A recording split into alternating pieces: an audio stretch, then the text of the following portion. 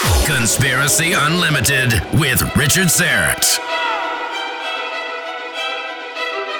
On this episode, part one of my two-part tribute to the late paranormal researcher Rosemary Ellen Guiley. Here, in our last interview, she discusses her new book, Planet Bigfoot. There are many cases of Bigfoot sightings that are also tied to UFO activity. One of the leading proponents of that argument, Kirwoni Lapsaritis, talks about the ET connection and that the Sasquatch say that they are related to the star people and that they were seeded here to help look after the planet.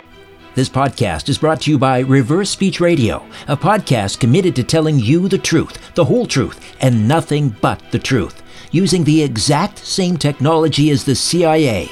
They know because they trained them. Join hosts Christian DeCadieux and David John Oates every week and hear never-before-heard reversals, revealing the hidden truth. Catch politicians lying, climb inside the head of serial killers, even hear EVPs played in reverse. Who's lying? Who's telling the truth? All will be revealed on Reverse Speech Radio. New episodes drop every Thursday. Find out more at reversespeech.ca. Listen and subscribe at reversespeechradio.libsyn.com. Conspiracy Unlimited with Richard Serrett. Pursuing the truth wherever it leads. Exposing evil and corruption and the secret machinations of powerful elites. Revealing the high strangeness beneath the surface of our supposed reality. Coming to you from his studio beneath the stairs, here's Richard Serrett. Welcome to your Wednesday, and greetings once again from southern Greece, Verga, just outside of Kalamata overlooking the Messinian Bay. Part one of my tribute to the late Rosemary Ellen Guiley, who passed away suddenly last month, is just moments away. Before we get started, I hope you'll take just 30 seconds, less than 30 seconds of your time, and complete an incredibly short, simple, but important survey. It's a Libsyn audience survey, and it helps me understand who listens to this podcast, and then the data also helps me attract sponsors to the podcast, and that helps me out enormously. Just go to the episode notes and click on the link right there, and it'll take you right to the survey. Let me give you the URL right now. It's http://survey.libsyn.com/conspiracy-unlimited. http://survey.libsyn. That's libsyn.com/conspiracy-unlimited. Thanks so much. Rosemary Ellen Guiley was a regular contributor to my radio program for about 15 years. She also appeared in a number of episodes of my TV program. She was incredibly prolific. She was such a professional, always prepared, and she was generous and, most of all, kind. And her sudden passing in Seattle in July was a shock. It's left a huge hole, and I'll miss her. So, on this episode, and Friday's episode, I'm replaying some previous interviews for my weekly syndicated radio show I did with Rosemary. Here's the last one we did together in May of 2019, just 2 months before she passed.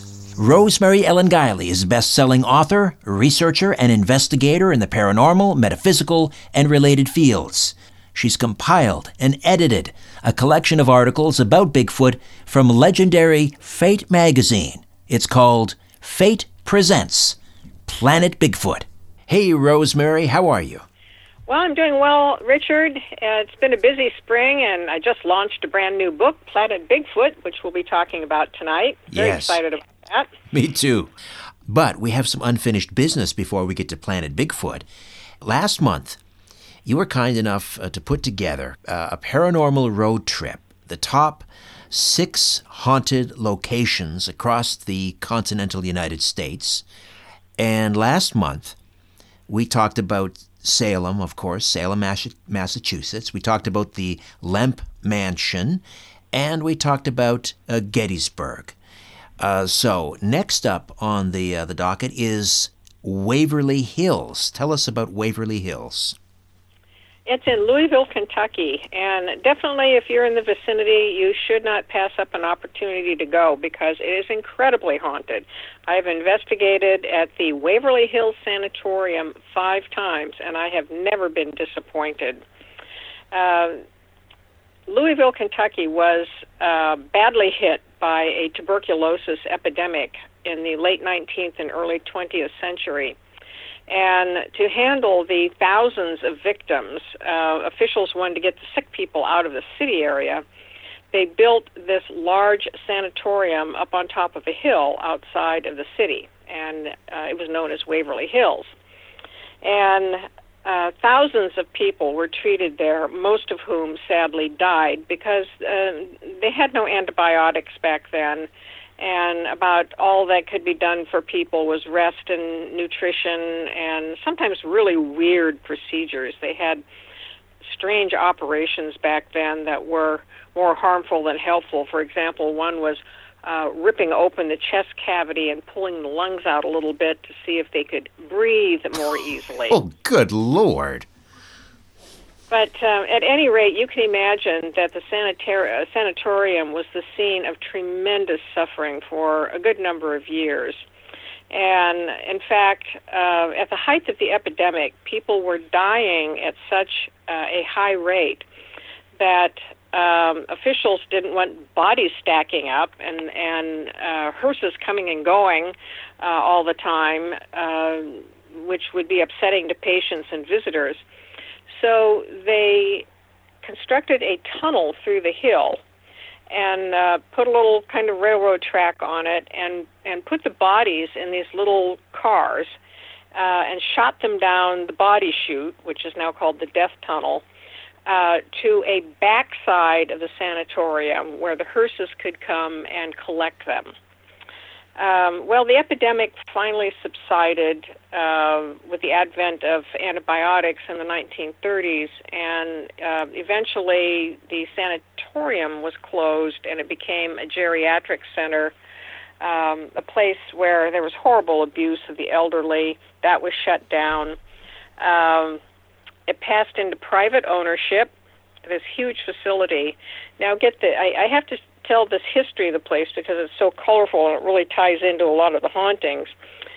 This man wanted to tear down every single building and put up a shopping center and the world's largest statue of Jesus. Oh, Lord. Literally. Oh, Lord. And he was able to tear down all the buildings except the main one, which was by then a historic site and protected.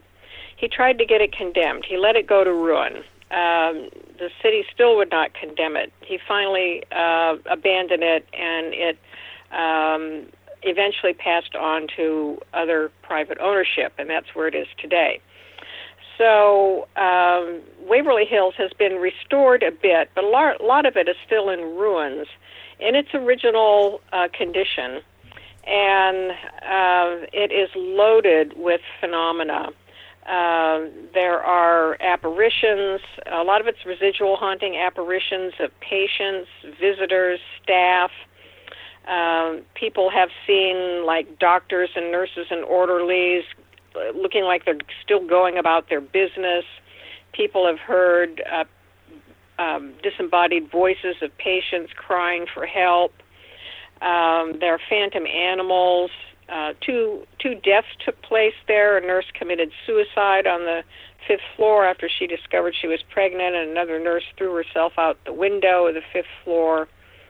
And there are children ghosts, adult ghosts, and if you go and investigate, and there are public ghost tours organized all the time for Waverly, so you can join one.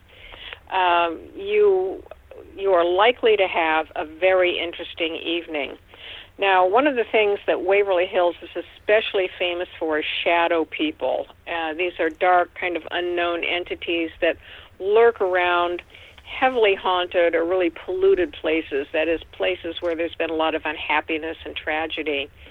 And the first time I went to Waverly and saw shadow people going up and down these long corridors and in and out of doorways, I was shocked. I was absolutely riveted. The staff has many stories to tell about these figures coming very close to people. When they close up at night, somebody has to go through the whole building by themselves and make sure that nobody's there, and the shadow people will follow them. People have gotten a lot of EVPs, photographic evidence. One of the more interesting experiences I had there was there is a morgue, of course, and some of the original body racks in the morgue. And a staff person told me that if a person laid in one of the body racks and was pushed in, you would have some interesting experiences. So I did that. Oh, man. You're brave. You are brave. I think I was crazy. But at any rate, almost immediately I was overwhelmed with the sensation of patients who are still there. Like, I think there are a lot of earthbound still at Waverly. Right. People who died tragic deaths and didn't or couldn't move on. And they were asking for help. And I could see psychically out in front of me this line of people just going off down the corridor, people who wanted help. Please help me, please help me. And when I got pulled out, I was with a group at that time, and we immediately did a prayer circle. And we said, it was just too overwhelming to deal with each one individually, but we did do prayers for all of those who are still at Waverly and are seeking peace and getting to the light. So Waverly has had some restoration done to it, and some people feel that that's disturbed some of the hauntings. Sometimes restoration does that. But there's still plenty there. It's a 5-story building. It's got huge, long corridors, and most of these are open air because it was the philosophy that patients need to be wheeled out into the fresh air. And so a lot of the activity that people see with the apparitions and the shadow people are up and down these long corridors with apparitions and the black shapes moving back and forth across the hallways. Is it better to go at night or during the day? Well, you can take a tour during the day, but if you really want the action, sign up for one of the nighttime tours. There are groups that will reserve it for their own private investigations, and then Waverly Hills also runs its own ghost investigations as well. So do an overnight. Wow, Waverly Hills. That sounds like a must-stop on our paranormal road trip. Rosemary Ellen Guiley with us. She joins us once a month. And her website, visionaryliving.com, visionaryliving.com. Next on the paranormal road trip is Winchester Mystery House. Winchester Mystery House. This is a really bizarre place with a very strange history, and it's also full of residual hauntings and phantoms as well. And it's tied to the Winchester Rifle Company and family. The house was owned by Sarah Winchester, who was the widow of William Winchester. He was the man who invented the repeating rifle that was used during the Civil War. And they were living in New Haven, Connecticut, had a fine life, lots of money. And William and their little baby daughter, Annie, took ill with tuberculosis and died. And, of course, Sarah was heartbroken. She had always believed in the occult, so she started turning to mediums to see if someone could contact William for her. And finally, she found one who did. And what William told her was that all of the spirits of the people who had been killed by the Winchester rifle were angry, and that they had taken their revenge on William and Annie, and Sarah would be cursed too unless she made amends. And he said, you have to move out of New Haven and go west and start building a house that never ends. Now, this sounds like a very strange way to make amends, but that's exactly what Sarah did. She sold the house And she moved out to California, to the Bay Area, and she found in the Santa Clara Valley a nice little 8-room house on 44 acres, plenty of room to expand. And she had inherited $20 million. Now, in the 1800s, My $20 God. million, that's a lot of bucks. Right, right. And she also had a big stake in the rifle company. So she commenced this endless construction, adding on to the house. And she had no master plan. She wanted it all Victorian, all the finest materials. And because she had no master plan, the house started looking rather crazy. There were rooms that tilted at odd angles, elevators that went nowhere, staircases that went nowhere, doors that opened onto walls, and all kinds of secret rooms and maze-like passageways through this house. So this went on throughout her entire life until she died. And she claims never to have been troubled by the spirits. She had a secret room called the Blue Seance Room, and she was the only one who was permitted to enter this room. And it was said that many nights at midnight she would go into the seance room and summon the spirits of the dead who were around her by tolling a bell and conduct a seance with them. She also held dinner parties for them. She was obsessed by the number 13, so a lot of things in the house had to have 13 window panes, 13 wall sconces, 13 this or that. So she had 13 seatings at her dinner party, and it was for her and 12 ghosts. And people said, people who lived in the vicinity said they could hear odd noises coming from the house late at night, organ music when there was no organ in the house, and things like that. She would not allow people to visit. Teddy Roosevelt wanted to come and visit, and she turned him away, saying the house was not open. So this construction went on then until she died at age 82. That was in 1922, and then it stopped. Now, by then, she had extensive gardens as well. By then, she had 160 rooms added to this house, 47 fireplaces, 2,000 doors, 40 staircases, and all of these little secret rooms that people had to discover later. So the house today is a historic place, as you can imagine. It's filled mostly with residual phenomena. That is, there was a piano in the house. People can hear phantom piano music, footsteps. People see apparitions. To my knowledge, there aren't any seances that are conducted there anymore. For a long time, the governing body of the Winchester House would not allow paranormal investigators to come in, but they have in recent years, and people have collected interesting evidence, photographic and audio evidence. I've never investigated there. I visited there during the day, and there is a very strange vibe to this place, as you can imagine. Here's a woman who is saturated in the spirit world. She literally lived with one foot in the spirit world. And keeping the spirit world appeased and at bay was her whole focus in life. And you can feel that in the house. So that also is definitely worth a visit. The Winchester Mystery House, and that's in California. Santa Clara Valley. Santa Clara Valley. All right, so now we're going to head up the West Coast to the Seattle Underground. Well, this is near and dear to my heart because Seattle is where I grew up, and I consider it my hometown. And a lot of people don't realize that Seattle actually has an underground city, and it is very haunted.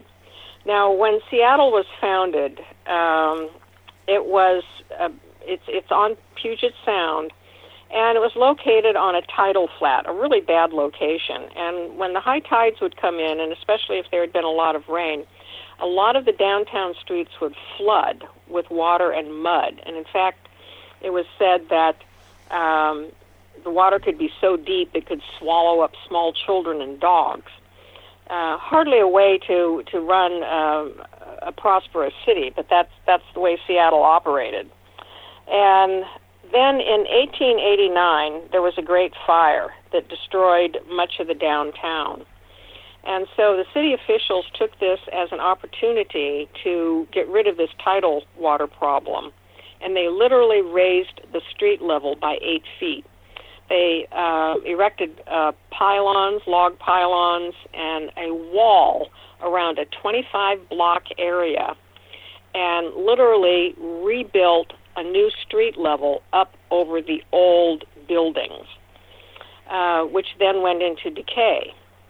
And that's Seattle's underground, which can be accessed through a number of locations. Now, some of it's off limits because it's quite hazardous and not safe, but there are ghost tours that can be taken at night through these haunted parts of the underground, and they're loaded with residual phenomena and ghosts. Some of the ghosts are interactive.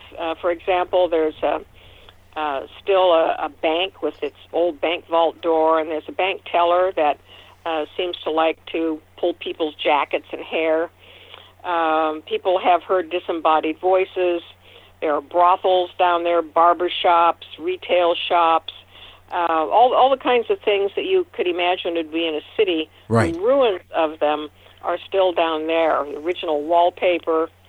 And you can trace your way through a maze through the underground and see some of these original locations. People have captured all kinds of evidence, photographic and EVP down there. My favorite ghost tour is run by Spooked in Seattle. There's another one called Bill Spidell Tours as well that's also very popular. And Seattle is definitely a city worth visiting. It's quite a tourist destination. This is down it's called the old Pioneer Square area, which for a long time was a very rundown area full of derelicts, and now it's gone through kind of a renovation, but it's in the oldest part of the city. And a lot of people don't realize that when they're walking around on the sidewalks downtown, they're literally walking over the building graves of the old town. Wow. And how many city blocks would it be underground that are still sort of navigable? I'm not sure how many of the 25 square blocks that were damaged by a fire. I'm not sure how many are accessible by the tours. And they're in different parts too. Like if you take different tours, you're not going to go to the same parts at the underground because they all have their own particular areas. Back to more of my tribute to Rosemary Ellen Guiley when Conspiracy Unlimited returns.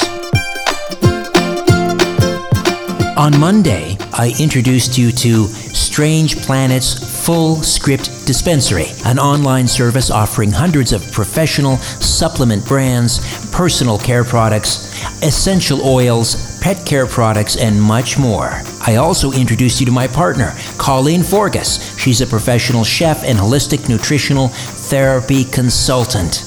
And from time to time, Colleen will be dropping by to provide you with health and nutrition tips, detailed supplement information, and special promotions for Strange Planet subscribers. Colleen, how are you? Great, Richard. How are you? I'm terrific, thank you. Talk to me about the importance of probiotics, especially after someone has completed a regimen of antibiotics. Antibiotics are lifesavers, so we really have to recognize how valuable antibiotics are. We also have that problem of people being overprescribed antibiotics, taking too many, or maybe for things that they shouldn't be taking antibiotics for, like a cold or a flu. But when antibiotics are warranted, I think it's important to recognize that our microbiome is going to be affected. That's the bacteria that are living in our gut. But that doesn't mean it's always a bad thing. We can take things while we're also taking the antibiotics. One of the things I recommend is called Saccharomyces boulardii, and that is a great stabilizer for your good bacteria while you're taking antibiotics. There are also a couple products that you can take to help inoculate good bacteria when you're finished with your course of antibiotics, and I think that's really important because We want to make sure that we're feeding and nurturing the good bacteria in our gut and eliminating the bad. The one that I really love is by Innate Response. It's called Flora 300. It's a 7-day intensive probiotic. It has 300 billion bacteria in it, and it's just a 7-day course. So that's a really good one for reintroducing great probiotics into your large intestine. Terrific. And again, that's available at Strange Planet Full Script Dispensary. Just visit strangeplanet.ca, click on the Full Script button, create an account today. And again, we'll be providing you with health and nutrition tips, detailed supplement information, and special promotions.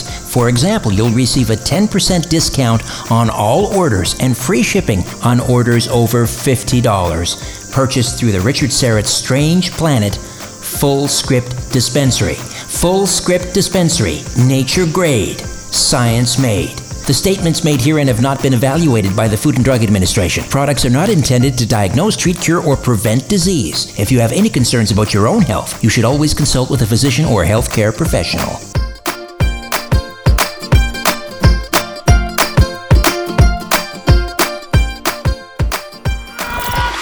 As you're staring up at the night sky, ever wonder who's staring back? No, me either. But I guess you better say it because of Richard, he's all wrapped up in this stuff. Conspiracy Unlimited with Richard Serrett. You're listening to my tribute to the late Rosemary Ellen Guiley. Here she is discussing her last book, Planet Bigfoot. We are back with Rosemary Ellen Guiley, and she has a brand new book out. It's called Fate Presents Planet Bigfoot. So, when did the first articles having to do with Bigfoot appear? The earliest that I could find went back to the 1950s, and they were references mostly to abominable snowmen and Yeti. And the whole North America Bigfoot phenomenon hadn't really broken open yet. Not that it didn't exist, it just hadn't broken open to public awareness. So the early articles dealt with, are there really such things as abominable snowmen, and probing into the history of hairy wild men.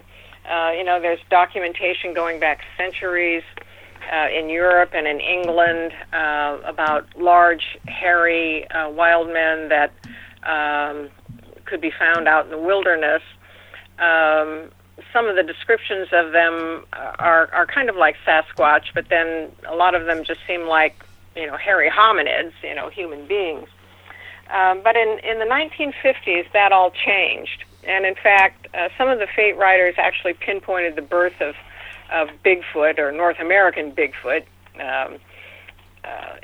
to 1958 in California. Now, this occurred at a logging site in California, and some huge footprints were found in the area, and it spooked a lot of people, a lot of the workers.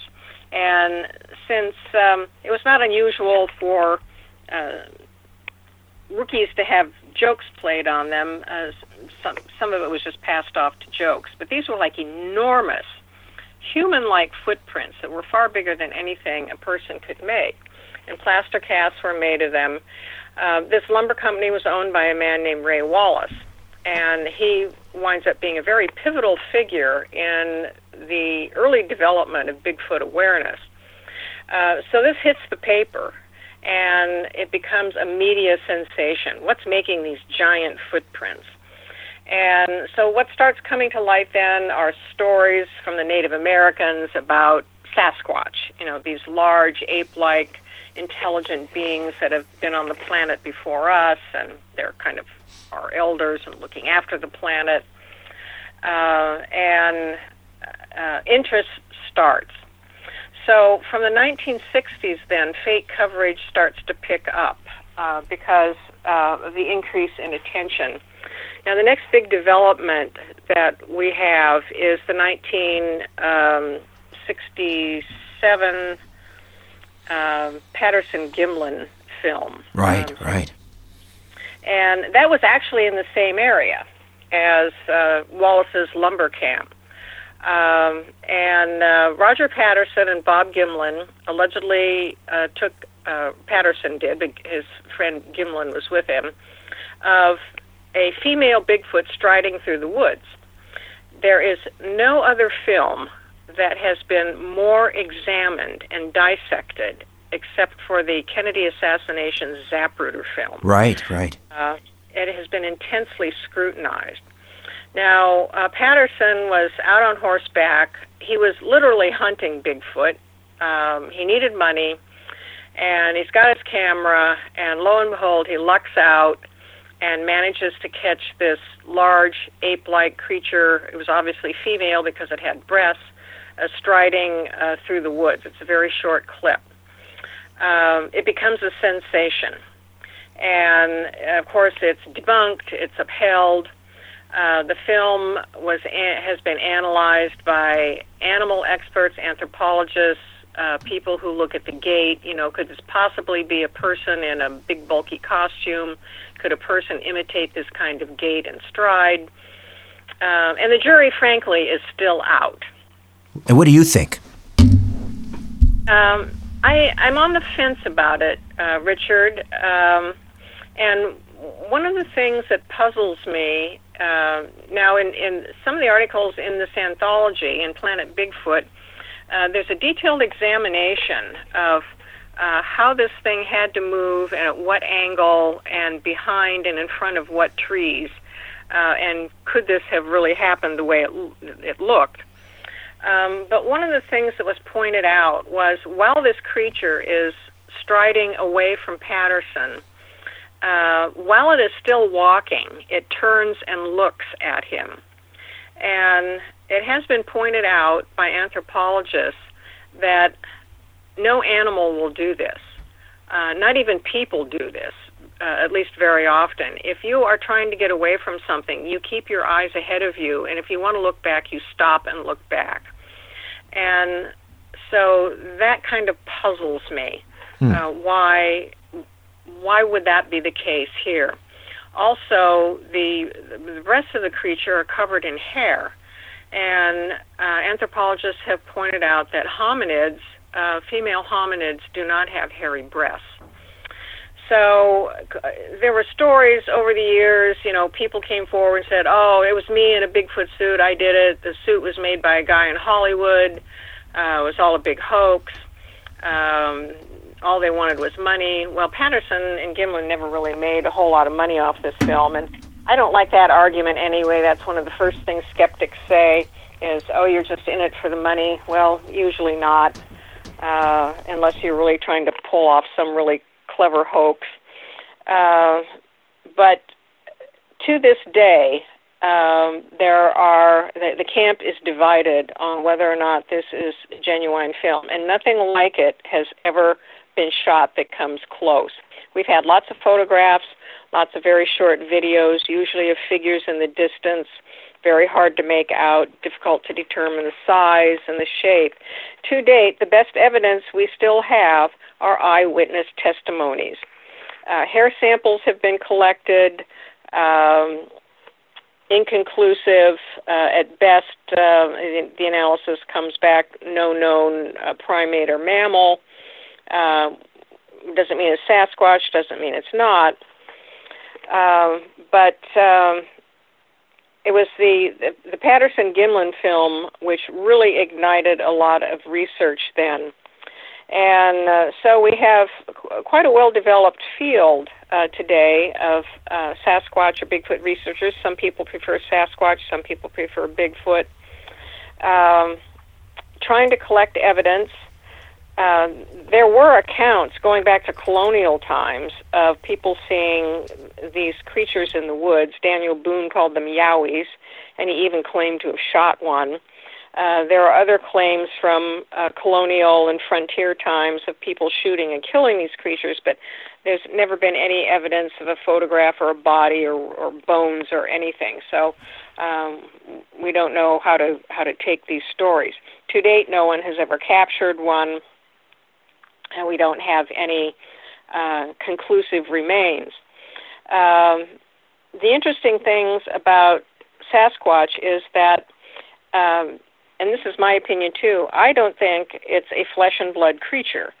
And here again, we have a divided camp among researchers where some people say, look, it's an Earth species, just out in the wilderness and wasn't very, very well known or discovered, but it's flesh and blood Earth animal. And other people who say, no, it's an intelligent creature that lives in another realm and has the capability of interdimensionality and has a connection to UFOs. It is interesting that there are many cases of Bigfoot sightings that are also tied to UFO activity. Yes. There's a great article in the book in the book that you've compiled, Planet Bigfoot, by, of course, the great John Keel. That's right. And then one of the leading proponents of that argument, Guiley Lapsaritis, also talks about that, about the ET connection, and that the Sasquatch say that they are related to the star people and that they were seeded here to help look after the planet. The Native Americans have many, many stories about these creatures. Some of them are described as hostile and aggressive, and some as benevolent and friendly. And I think a lot of the current evidence points to interdimensionality. We have so many cases of Bigfoot appearing and disappearing suddenly. Tracks that start in the middle of nowhere and stop, like something got dropped from a helicopter and then picked up.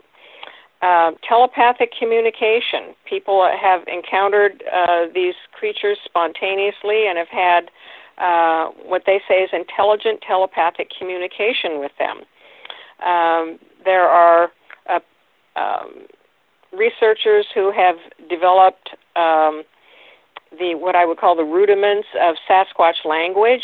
Individuals who've had encounters with these creatures, now many of them, as I mentioned in the last segment, talk about telepathic communication, but they also have heard oral communication, especially if they've been around more than one of these creatures.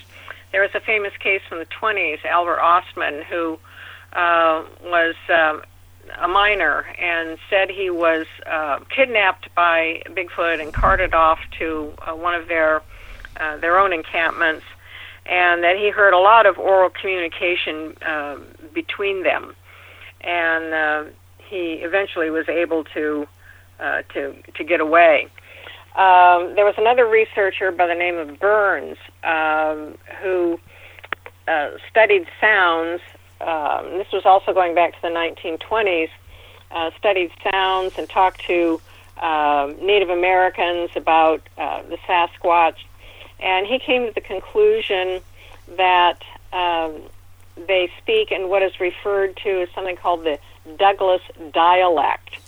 And it's a reference to the Salish Indians that live out in the Pacific Northwest.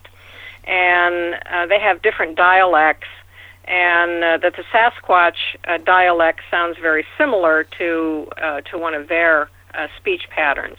Now, there's another researcher by the name of Ron Moorhead who has spent, at least a couple decades now, researching Sasquatch in the Sierra Nevadas. Mm-hmm.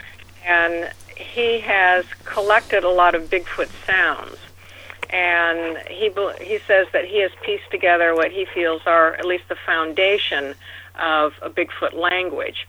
No one has learned how to speak Sasquatch yet, however, but it makes sense.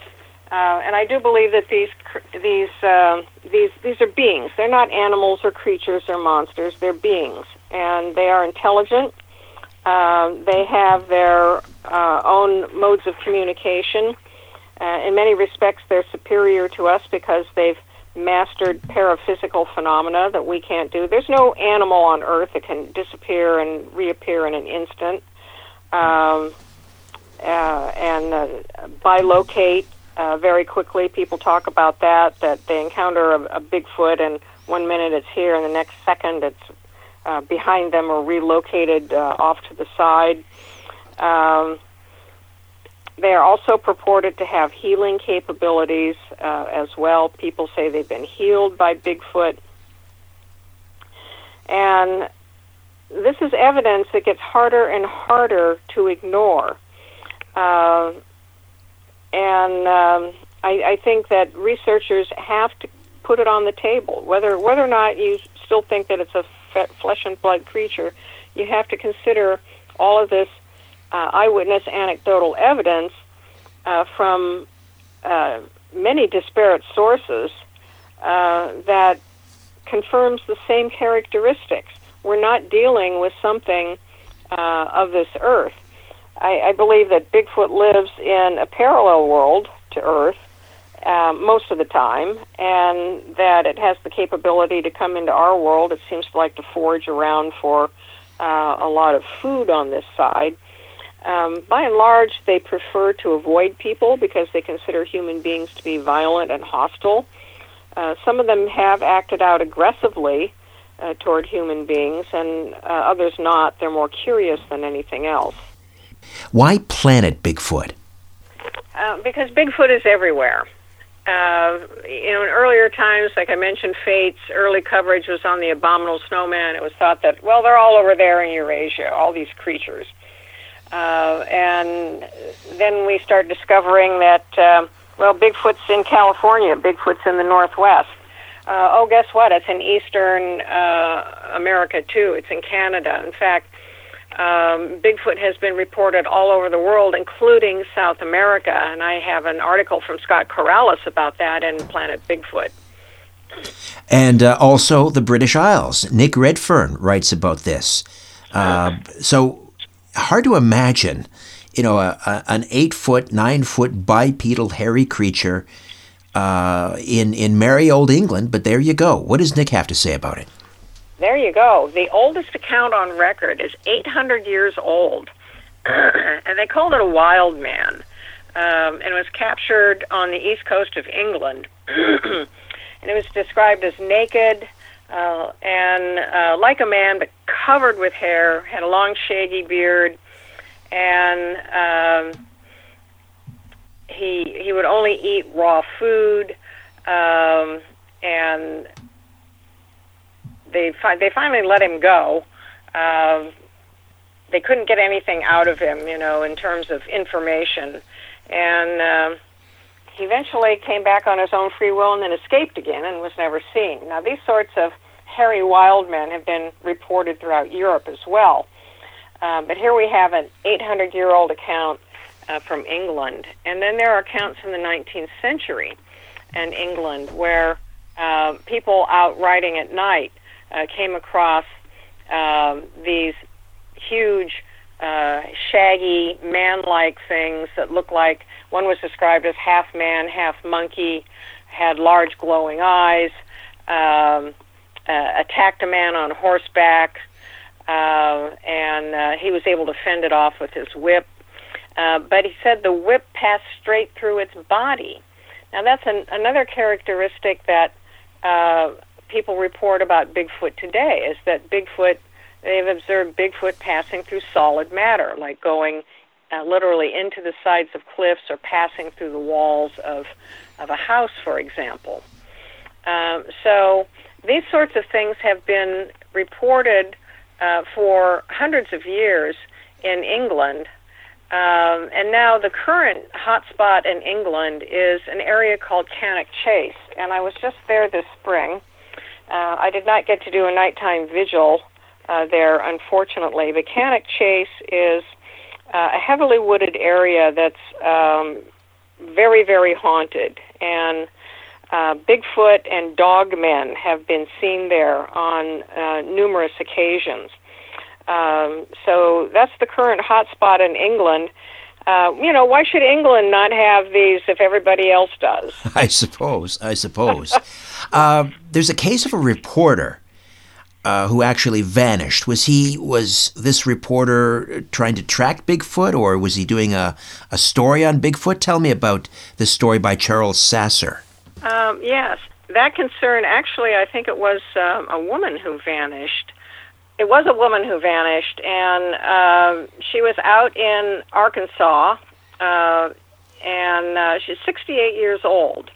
And she'd been out with her husband and her stepson and fiance, and they were just out walking in the woods.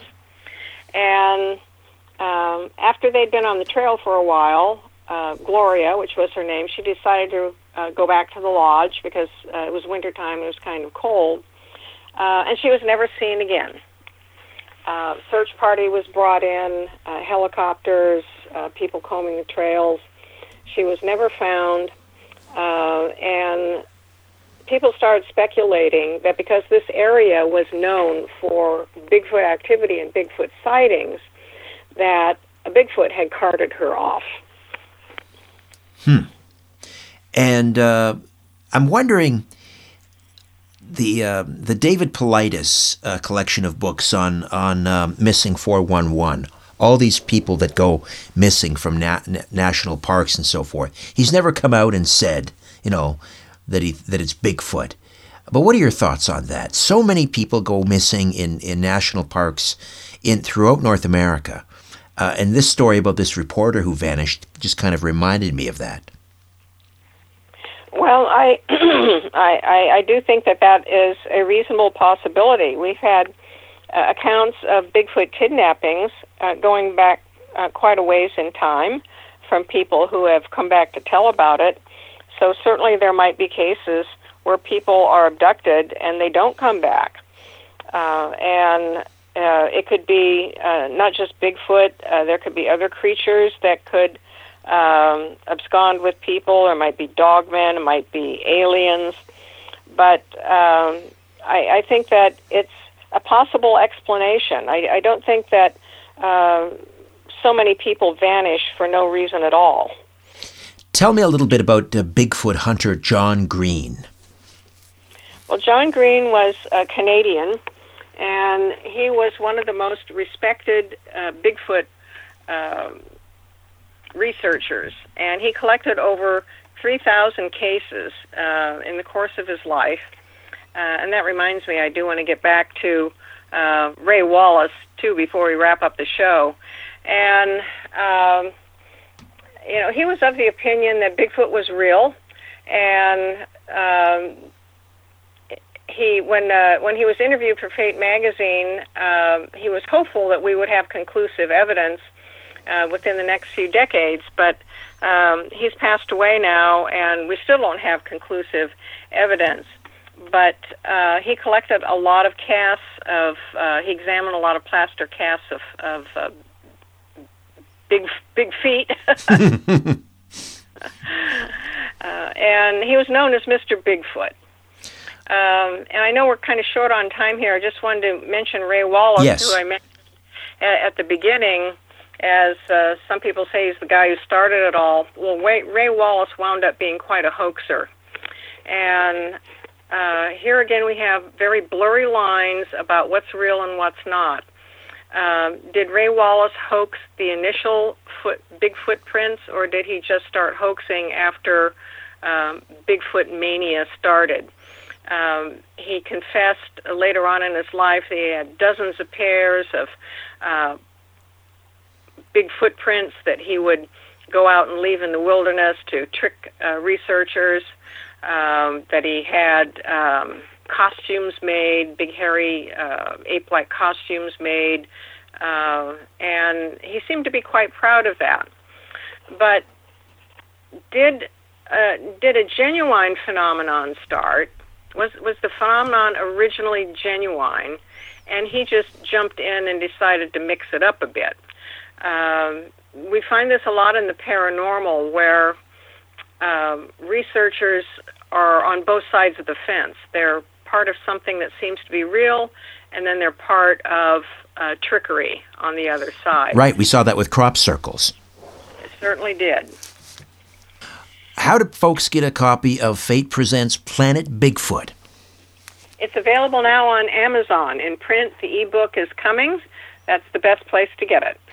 Well, congratulations. What's coming up next from Fate Presents? Do we know? I haven't decided yet. I'm looking at another UFO collection, maybe ancient aliens and astronauts, or conspiracies. So much material because Fate devoted more attention to UFOs than any other topic. Well, just keep them coming. These are fantastic. This whole series of Fate Presents. Rosemary, always a delight. We'll talk next month. Thank you, Richard. Always a pleasure. I'm going to miss you, Rosemary. Eternal be your memory. Okay, before I say goodnight to the moon over Messenia, I'll be back to tell you a little bit about what's in store on the next episode of Conspiracy Unlimited.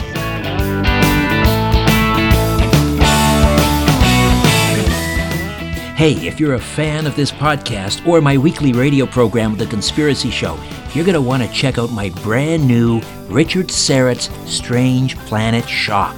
There's an exclusive line of men and women's classic tees with a very cool design. It's a limited run and a limited time offer, a special price of $21 US. That lasts only until August the 19th. There are also mugs, tote bags, and stickers. Go to strangeplanet.ca, strangeplanet.ca, and find the Strange Planet Shop button at the bottom of the page. The Strange Planet Shop at strangeplanet.ca. It's a strange planet. Wear the shirt. Take the journey.